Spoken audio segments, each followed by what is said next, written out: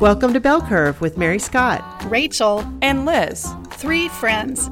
3 Southern Belles. Joining you, smart women, to discuss life, work, relationships, business. Everything from the nerdy to the normal, the practical to the philosophical, the head to the heart.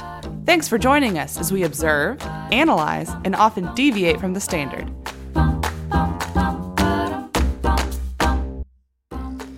Hello, Liz Bashirs here with my co-host Rachel Briers and Mary Scott Hunter. The 3 of us love reading and learning and finding new tips and tricks to make life easier, better, happier, or more simple. A few times a year here on Bell Curve, we will share a book we've loved reading and discuss kind of, the takeaways we've gotten from it. So our first one was in episode 4 when we talked about Virginia Woolf's A Room of One's Own. In that conversation, we discussed she sheds and making sure that we have the space, both physical and mental, to be creative and develop our passions and work and play and just kind of get away from it all sometimes.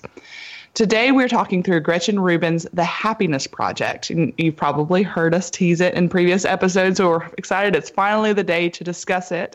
And now I don't want you to worry about having read it or not. I think you'll get lots of value from this conversation either way. That being said, if you do decide you want to read it, you can find a link to buy the book at our website, bellcurvepodcast.com. Now, here's a short description from Amazon. The Happiness Project describes one person's year-long attempt to discover what leads to true contentment, drawing at once on cutting-edge science, classical philosophy, and real-world applicability. That one stuck up on me. Rubin has written an engaging, eminently relatable chronicle of transformation. So the book really came down to 3 things for me.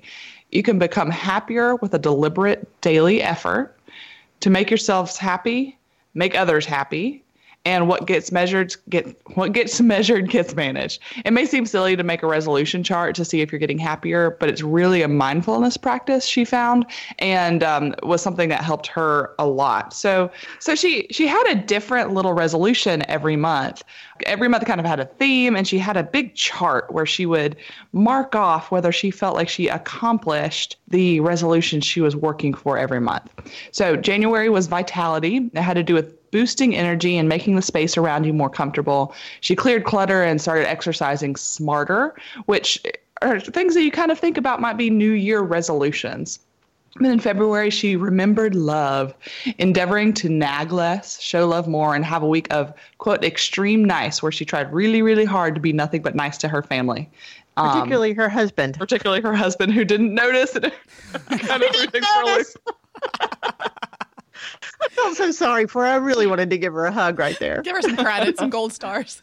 March meant it was time to aim higher. So she she set work goals and discovered that enthusiasm is also more important than the innate ability in reaching mastery because it fuels your willingness to practice. In April, she tackled parenting and vowed to, quote, lighten up. My favorite in this one was how she resolved to sing in the morning.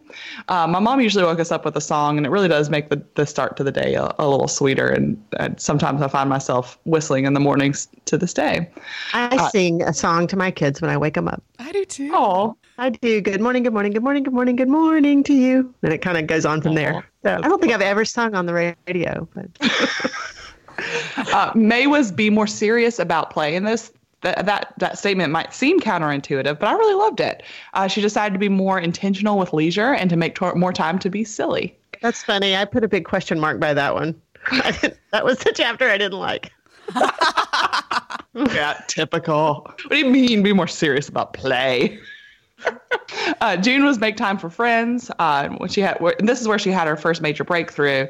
To make yourself happy, make others happy. And we talked a little bit about making time for friends in our previous episode in AUA that came out last week. So go check that one out if you want to hear a few more of our thoughts on friendship. July was a little interesting. She decided to buy some happiness, which we're told you're not supposed to be able to do, by indulging in a modest splurge and to spend out. Now, there are some things I want to say about the concept of spending out that I think are important, but we'll get to it in a minute. August got a little bit deeper, and she decided to contemplate eternity. She got a little more spiritual and attempted a gratitude practice, but ended up finding that it felt forced. In September, she pursued a passion that meant for her she read and wrote more, including writing an entire unedited novel during that month. She just sat down and wrote without going back and editing, and was able to get an entire novel out in 1 month. In October, she was more mindful, finding moments to just soak in. November, she worked on her attitude, laughed out loud, looked for the positive in everything, and made the realization that being critical can be addictive because it makes people come across as more intelligent and discerning as compared to people who agree, which is, I thought, was fascinating. So fascinating. And December was a reflective month where she went back and restuck to all the monthly resolutions she had made throughout the year and tried to combine them all into 1 month. So with those monthly resolutions in mind, what did y'all think about the book? In general, did you like it or dislike it? I loved the book. This is exactly my kind of book, rooted in social science, packed with interesting research-based observations, highly relatable, funny, thought-provoking. While I was reading it, I don't know if y'all noticed it, there was something I kept noticing about her style that made a really big impression on me. She is very, very authentic and honest, but she doesn't have an apologetic tone about her weaknesses. No matter how they may come across, she states them very matter-of-factly. Like, she talks about how she tends to get belligerent and hard-headed when someone disagrees with her, or how she tends to focus on the negative rather than the positive. How she thinks like she tends to have bad manners even at the dinner table, or I don't know, like little selfish tendencies. But rather than making a big fuss about that, about sharing her weaknesses like I probably do, it just seems like she has accepted her humanity and would like to think about solutions and isn't going to sit there and judge herself harshly for being less than perfect. And it really struck me as like true humility, and the power in that is that as the reader, you kind of get to breathe easy and be like, oh, good. This writer is real. You know, she's going to actually be honest, which means this will be a good book. She is real. And I think maybe one of the reasons it resonates with us and with our listeners is that her tone reminded me of our show's tone. We've talked about that a lot off the air and said we're not going to bring anything if we don't bring ourselves. And throughout the book, she says, be Gretchen. And her name is Gretchen Rubin, be Gretchen. And as I was kind of going around, in my life, as I was reading this book, I'm thinking, what does Mary Scott do here? What is being Mary Scott in this situation? So I do think that our listeners definitely respond when we are real. And I think our positive response to her realness, that's logical to me. Yeah, I loved the be Gretchen that she said over and over again, because I think sometimes you can walk through life trying to fit yourself into other people's molds for what you think that they think that you should be, instead of just saying, you know what, I'm Liz, be Liz here. And yeah, I found a lot of value in her saying that over and over again. Couple of chapters that I really loved. I think we often underestimate the importance of clearing clutter. And clearing clutter, people like cluttered and messy desks because it makes them look more important. People for some reason can't seem to get to the back of the closet or can't seem to get through the linen, and they buy things that they don't need, or they get injured or hurt because there's crap on the floor that they step on or trip over. Sometimes these little actions of cleaning out a medicine closet or cabinet and throwing away the expired salad dressings. I mean, there's just something you can get on to more important thoughts when the clutter is gone. So let me put in a plug for a clean house and a clean car. And I'll put in a plug on that note of, she also wrote a book called Outer Order, Inner Calm, where she goes more deeply into about that clearing of clutter and kind of her process for it and how she has helped other people. Like she talks about in the book, she loves to help her friends clear their clutter. And her husband said, you got to stop doing that. Some people don't want it. Yeah. And so that book was really good. It's really short. It's got lots of pictures and it's very actionable, but I really found a lot of value in it. I read it last month and really loved it. There were a couple of other chapters. You asked in general. I love the book generally. I thought it was, and that's saying a lot for me because y'all know I'm a fiction writer. And when I get to pick my month, that's going to be fiction for all of you listeners out there who are waiting for a fiction book. But I have to say, I went into this with okay, this is the one we chose. I'm going to do this. And but I didn't find it hard to read. I went through and marked pluses or question marks or minuses next to chapters. The chapter that I marked 3 pluses on, the one that I liked the most, was September. And I know we're going to get into what we took from the book, so I'm going to tell you in a second what I took from September. But that one and July and June. June was Making Time for Friends. July really resonated with me about spending out. I want to tell y'all a quick story. I didn't grow up in affluence. We were a regular middle class family, but my mother, when I was 16, had saved and saved and saved, and she did this for all 3 of us. They did something really special for all 3 of us on our 16th birthday. That was something that they just did, and she took me to New York City clothes shopping. Wow. And I have the best memories of that. And we did a little sightseeing and saw a show, but it was clothes shopping. And I asked her years afterward why she did that, and it was kind of this spend out idea, and this is she wanted to create a great memory for us, but she wanted to instill in me something that she believed in, which was dress like you want to be. I don't know, just that notion of you don't have to wait to use the teacups. You don't have to wait to do something great. You don't have to wait to use the best china. Those things you can use, and just giving people permission to use them. And I don't know, somehow that related to my mother's, that memory of my mother really saving and then going on a trip and spending out with me, and not waiting for that day to come years in advance.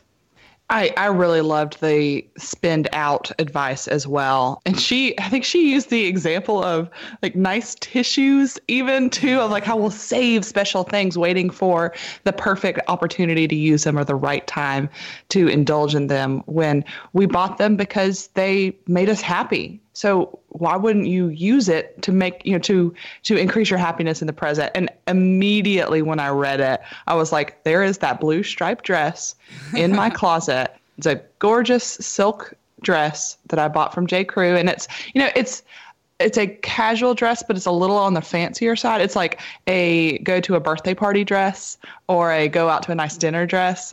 And so I was saving it. I had been saving it for like 9 months to wear to the perfect opportunity. I was like, why? I love that dress. It's beautiful. I'm going to wear it all the time now.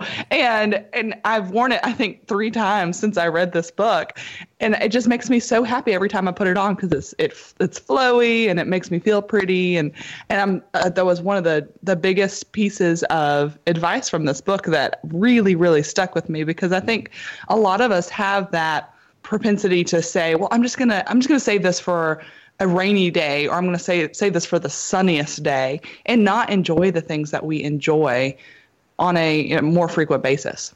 I really related. It seemed like she was sharing also that she tends to have a frugal streak for no reason. Like she'll let things run low or run out of things rather than just going ahead and buying the thing and having it at the ready. And that was part of her resolution, was to kind of examine that frugal streak. I related because I was like, there are times when I think, man, why am I kind of creating this scarcity mindset? There's no reason. Mm-hmm. It's more like a tendency. Like it comes from a good place. Like, let's be careful with our money, or let's conserve, or let's do this or that. But it can come across as that things that aren't scarce are scarce. And I've had to, in recent years, really take a look at that, because your kids can kind of start acting that way when you're just like, wow, we have so much. We don't need to have that scarcity mindset. There's no reason to. Mary Scott, you said you hated August and contemplating eternity. Why? It's not the subject. I'm one of the types of law that I practiced briefly was elder law. And I find that subject for me such a part of my profession. And when I did that, I don't do that kind of law anymore, but when I did, it's just a very hard, heavy subject. And something about, this is not a religious book, and I don't mind that at all. I think, although all 3 of us are Christians, we approach things using our faith, using our mind, using our experiences. It's all in there. I did find, though, that she struggled with it a bit. She was raised in a Christian household, although she says it wasn't a particularly observant. And her husband is Jewish, and again, although they were Jewish, they weren't particularly observant. So I think she struggled with this a bit. And for me, one of the things that brings deep happiness to me is my faith. And, she was kind of getting tangled up in, what you need to do if you die, or when you die, what are the things that you need to do to take care of your family? To me, that has nothing to do with contemplating eternity. For me, contemplating eternity is really an examination of your faith life, your walk. And so that chapter just fell a little flat for me. The thing about August that was interesting to me was that she attempted a gratitude practice and found that she didn't enjoy it. There have been a couple of times in the last couple of years where I've tried to start a gratitude journal and cannot for the life of me get into the habit of it. What is it about that seems to work so well for other people, but I can't? Gretchen and I apparently have in common that it just feels forced, and I end up doing things like, oh, I'm thankful for my husband. Well, no, duh, I hope so. I think for what I know in both of you is that you're grateful for our friendship. You're grateful for your families. I think just you have grateful hearts. It's just a continuous kind of thing, and you don't have to write it down.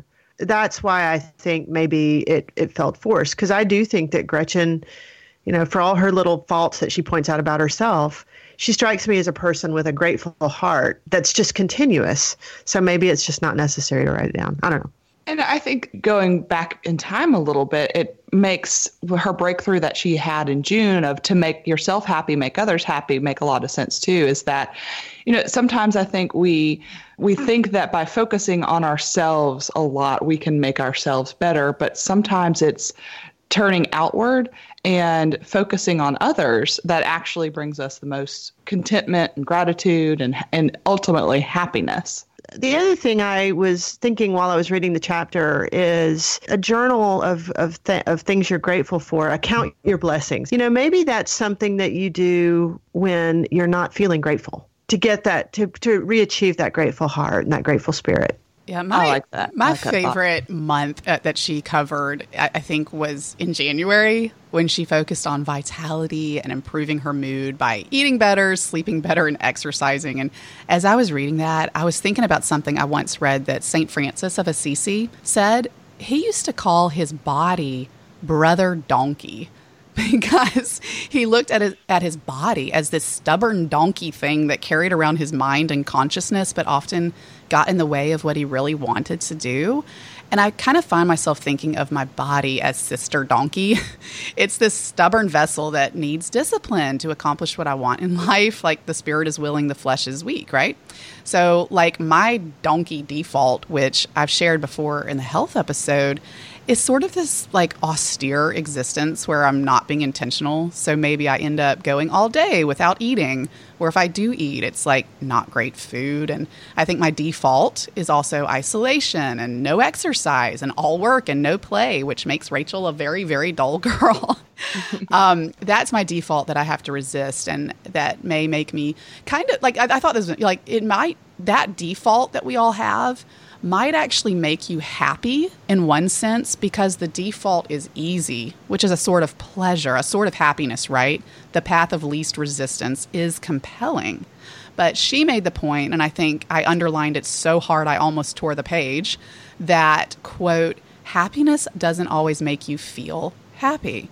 Activities that contribute to long-term happiness don't always make me feel good in the short term. In fact, they're sometimes downright unpleasant, unquote. And dang, that nailed it for me. I've really shaken. Mm-hmm. I've had to shake myself awake, particularly during the last year or so, that Sister Donkey misses out on a lot of real happiness and vitality and energy and joy when I slide into default and don't practice intentionality.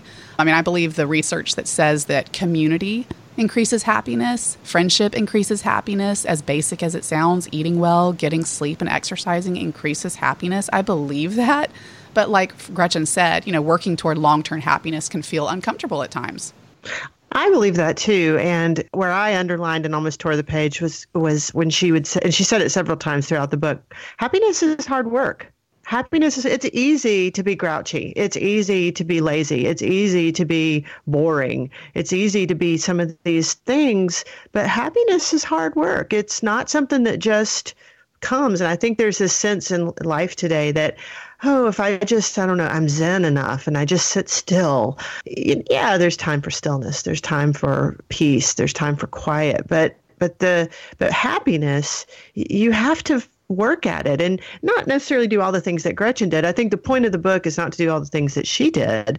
The point of the book is to figure out the active things that you need to do and make plans to do and decide to do. And that's a worthy endeavor. I loved that she made the case that it is a worthy endeavor to try to become happier because, like she pointed out, the greatest happiness in life is to make others happy. But to make others happy, generally, you have to be happy.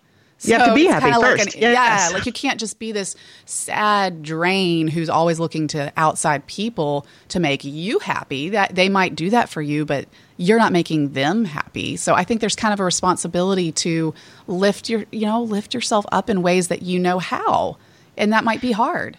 I love that, Rachel, that you just said that you have a responsibility, because I think to some extent we have to take responsibility for our happiness. And I think that was an underlying theme throughout this whole book, was that at the end of the day, you are responsible for making sure you are happy. Here are some things that might help you. And, at the beginning of the book, she talks about, I wasn't unhappy. I was content with life. I wasn't depressed or sad or unhappy or anything like that. But maybe I could, be more intentional and become happier. And that's something that might seem self-indulgent to some people, but it really resonated with me because it does take intentionality. It does take a decision to say, okay, well, I'm not just going to sit here and accept the status quo of my life. There are things I can do to make myself X% more happier. Here are some things that I might try. It kind of made me think of that idea that everything is either improving or degrading, like disintegrating. It feels like it's like a law, right? It's either disintegrating or it's improving. And like if it's the easy thing is the disintegration. The hard thing is the improvement. I mean, if you let a house just sit there for 20 years, it's not going to get better on its own. It's going to fall apart. Y'all, do you mind if I ask you about Gretchen's husband? Because that was a troubling part in his illness, and that was a troubling part for me. And I think we all have things in our life that are basically problems that we can't fix. Gretchen's husband has hepatitis, and he contracted it as an 8-year-old, I think she said, during a surgery. And she, in true Gretchen Rubin fashion, she talks about it very matter-of-factly and says, well, of all the terminal diseases you could have, this one isn't so bad because it has a 30 to 40-year incubation period. But he contracted it when he was 8. At the time of the writing of the book, it had been 30 years. And so at that point, they were in that window of expecting liver failure from him. Oh my goodness. We all have things that we just can't fix in our life. People that are unfixable, situations that are unfixable, health concerns, financial concerns, wars in the Middle East, politics, things that we can't fix. I was struck by what she was doing, and this resonated with me, is that when there are problems that we can't fix, we do what we can. What do y'all do when you have problems that you can't fix? Usually thrash around and wrestle with it for a long time and talk it to death and then come out on the other side with some semblance of resignation. That's not healthy, is it? I think I've had to grapple with that this is a time of life when things are going really well, and I need to not be waiting for the other shoe to drop. I have a real tendency to be driving down the road and thinking, is this the day I'm going to get in the life-altering car crash and wish that I had appreciated my life more? I'm so glad I'm not the only one who thinks that all the time. I have these morbid thoughts all the time. Or I'll be at exercise class and be like, am I going to get hit in the head with a barbell and not be a vegetable in a coma and wish that I had enjoyed my life? I mean, it's just so Like, I don't need to have these thoughts. On the one hand, they do. I want to have Rachel's inner thought bubble like all the time coming up. Like if you were to look at me, you'd probably like, what is that lady thinking about? Like she has this look on her face. But I think that I do like to sort of have that thought going in the back of my mind so I can appreciate life more. But I also don't want to live in like a morbid dread of what's coming next. So I think like I'm in a good stage. There have been times that we've gone through health problems and just various things that we couldn't fix. But I think in the good times, gosh, we should enjoy them. There are problems that you can't fix, although don't necessarily believe you can't. Like, for example, if you don't like, I've been struggling with politics and I decided to take on leadership of a little club, a little political club here, but that it almost died out. But I did it because I thought, well, I can't do anything about Washington. I can't even do anything about Montgomery. What I can do is try to do something which is in my span of control. So if something bothers you enough, and in Gretchen's case, she goes to her husband's appointments with him. She takes notes because she's good at that. She keeps up with things. One day she describes calling him because he hadn't called. It was one of the times she couldn't attend a meeting with him, and she called him a little bit frantic because he hadn't called her. And she said, well, what was the result? He said, no change. No change. She goes, what do you mean no change? Like no change bad, no change good, no change. But she did what she could to address the problem. And I think when you're in one of those situations, you have to, okay, what can I do in this situation? Sometimes the answer is nothing. But I think figuring out what it is that you can do, doing that, and then resting after that, resting and knowing I've done what I could do to address this problem. That part resonated with me because I do think there's going to be some listeners out there who think, I've just got this problem I can't fix. This book isn't for me. No, it is. It is. Another little tidbit, and I'd heard this before, about there are varying opinions on faking it until you make it, but there's one simple thing that you actually can do that studies have shown can help you feel happier, and that is just putting a smile on your face, whether you want it or not. Just suck it up and smile, baby. Because according to a 2012 study published in Psychological Science, they found that smiling during brief stressors can help reduce the intensity of the body's stress response. So at a physical level, at a psychological level, the chemicals in your brain are different when you put a smile on your face, regardless of whether you're actually happy in that moment or not. But when you put that smile on your face, then those chemicals come flooding in and you do actually feel happier, which is fascinating to me. So I know my brother Jamie is out there, and the other day he sent me a little funny meme. You know how they, from Instagram, and it just struck me the wrong way because it was obviously cobbled together and, it was political, and it just got, I don't know, it irritated me. And so I had this snarky response to him, and it's the only time he's called me or texted me in a month. And I just thought I could have just handled that so much better if I had just decided to put a smile on my face and say hilarious, even if I didn't think it was hilarious, because for the record, Jamie, I really didn't, but I do think he's hilarious and I love him. So I do think it's not phony. It's not fake. If you want to be happy, paste that smile on your face, even when you don't feel like it. And you'll be surprised at your relationships will improve, your outlook will improve, your attitude will improve. I do think there's a reason why our moms, told us, wipe that frown off your face.